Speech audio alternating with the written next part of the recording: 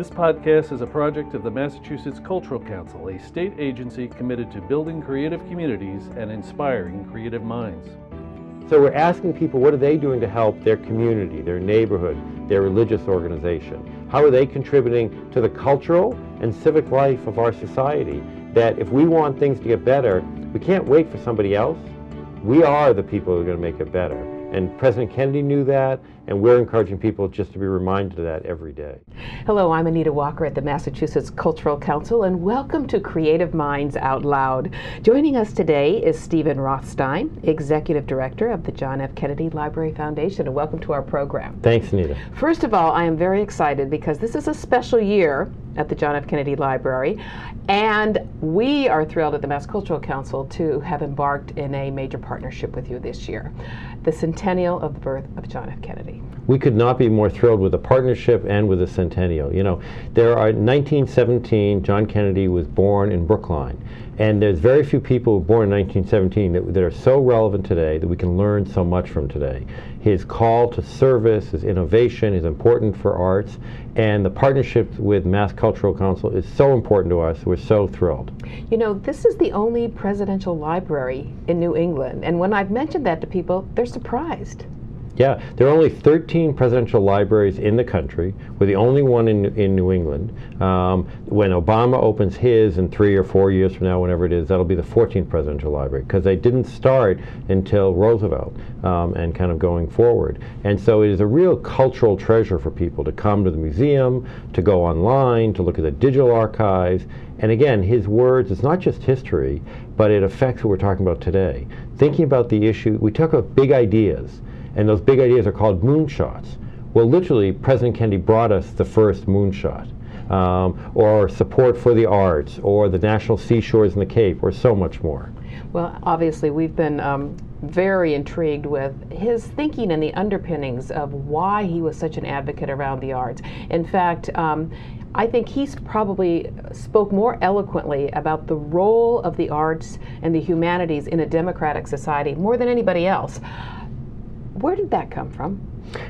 It came from him, his culture, his upbringing, and his wife. That he really fundamentally felt it wasn't a nice to have, it was a have to have in society. To have an open and free society, he is very interested in history. He wrote 3 books and was thinking of being a professor for a while and a journalist, so understanding that and looking at history and looking at the importance of arts in so many ways. So while they were in the White House, he and his wife did more to restore the White House, to bring culture into the White House, to highlight it. You know, when he passed away, the National Memorial is the Kennedy Center for the Arts, and he led the intellectual seeds for what became the National Endowment of the Arts, the National Endowment of the Humanities. So it was very important to him personally and professionally. You know, this is kind of a double year because 2017 is the centennial of the birth of John F. Kennedy. It's also the 50th anniversary of the establishment of the Massachusetts Cultural Council, the state arts agency, which is, again, an outgrowth of his advocacy and his thinking. He just did not live long enough to implement these ideas himself. One of the things that I found interesting as I've been delving into his writings and his speeches about the arts in a democratic society is we talk a lot today in our advocacy about economic impact, about the job creation, about the creative economy. I don't think that was on his mind. He wasn't thinking about economic impact of the arts.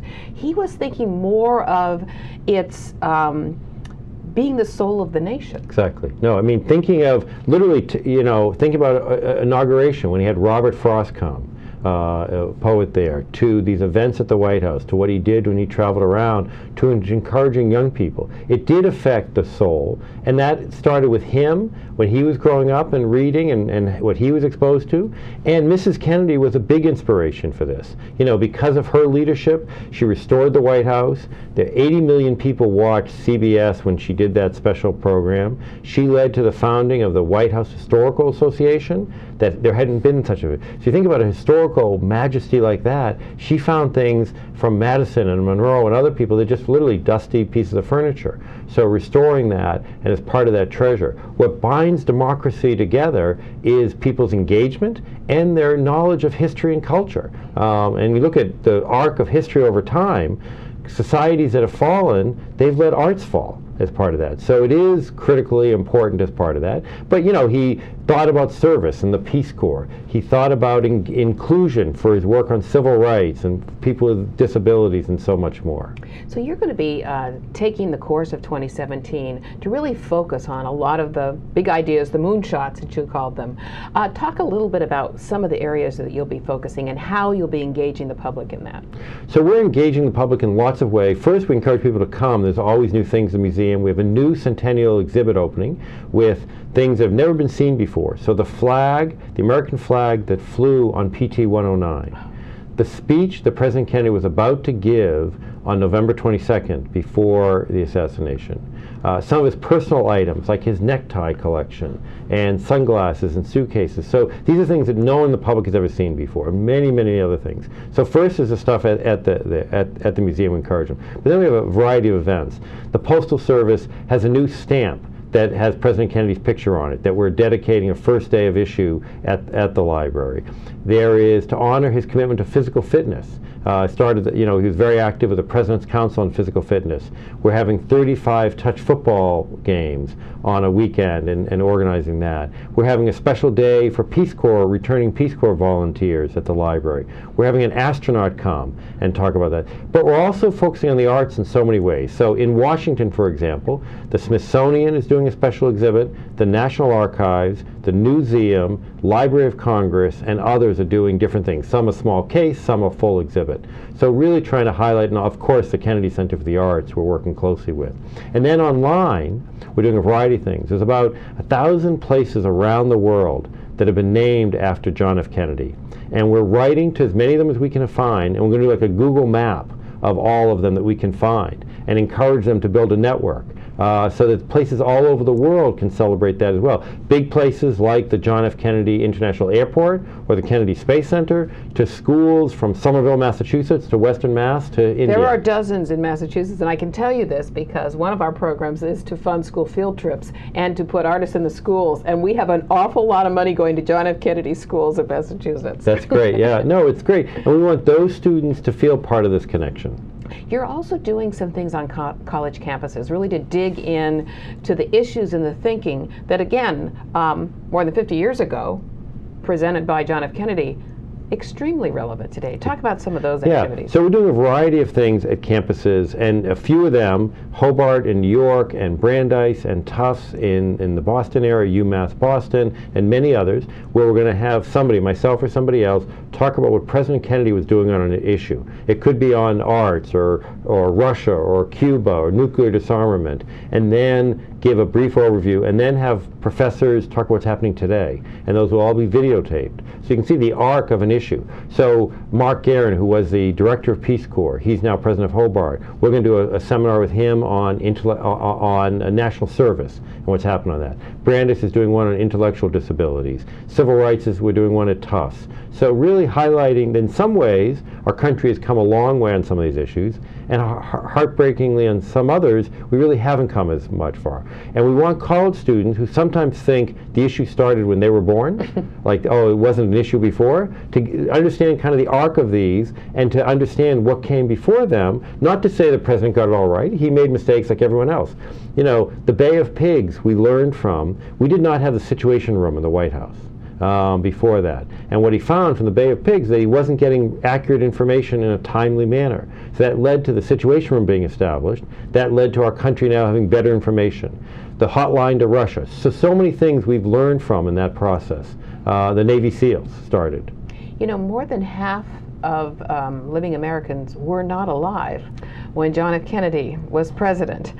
Yet somehow, despite the fact that he served, 1,000 days? 1,000 days. He is iconic. What is it about? Why was he able to make such a dramatic mark in America?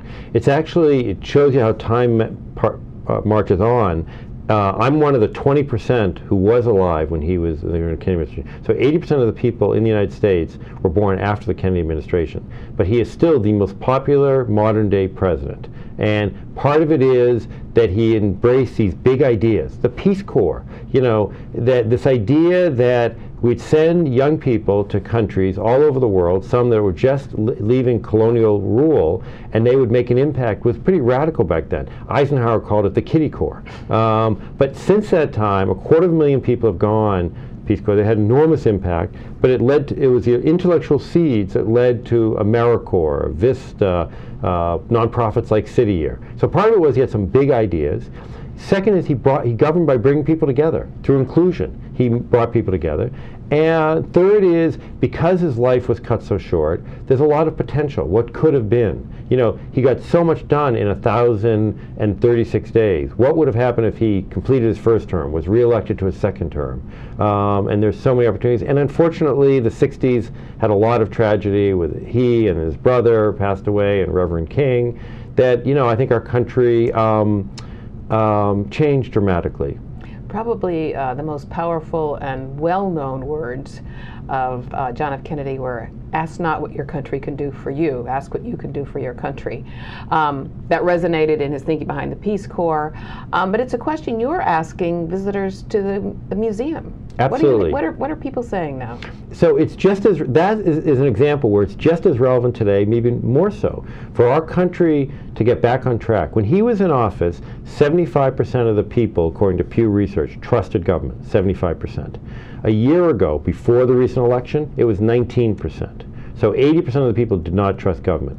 Part of it is we believe we have to ask the question, what do you know about government? So we do a lot of civics education. And what are you doing to help, to really make an impact? And that is registering to vote. We have naturalization. If somebody wants to come and get inspired, come to the library one of the days that we do the immigration services and people swear their oath. The one we did at the beginning of the year had folks from 170 people from 51 countries, from Albania to Zimbabwe.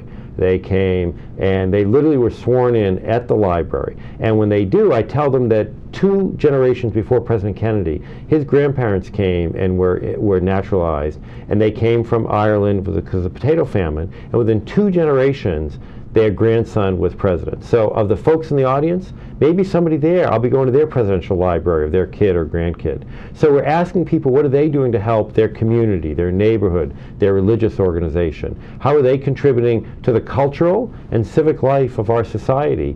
That if we want things to get better, we can't wait for somebody else. We are the people who are going to make it better. And President Kennedy knew that, and we're encouraging people just to be reminded of that every day.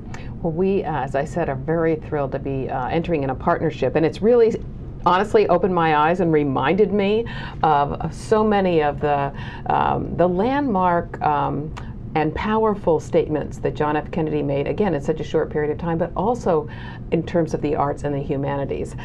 Together, we are launching this year, in 2017, a new John F. Kennedy Commonwealth Award to recognize national champions around this work, which John F. Kennedy certainly was the first and foremost.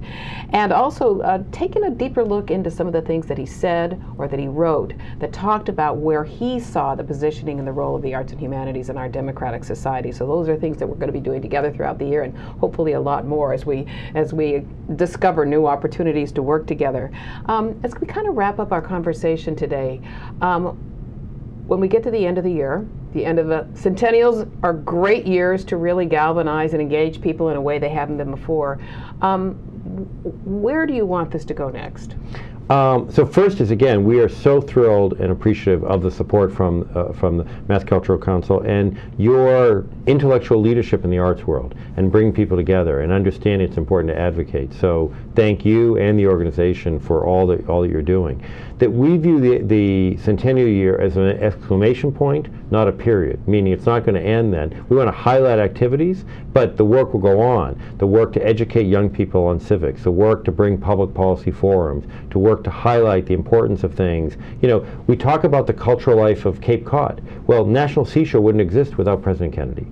The tall ships that will be in Boston this year. He signed a letter in 1962 that led to saving some of the tall ships that led to the first regatta in 1964 as part of that. So there's so many things as part of it. We want people to know the history, not just to understand President Kennedy, to be empowered themselves, to be inspired themselves. President Former President Obama recently said in his farewell speech about being a citizen and the importance of being a citizen. It's the most important role in democracy, and it is. And we want to encourage every citizen to figure out how they can play that role and to contribute to the civic, artistic, cultural element of their community. We're doing what we can and want to partner with all of them in 18, 19, and going forward. That sense of civic empowerment, that's really the source of hope and optimism and the future of our country. Stephen Rothstein, Executive Director of the John F. Kennedy Library Foundation, another one of our creative minds out loud. Thank you so much. To learn more about this episode and to subscribe, visit creativemindsoutloud.org.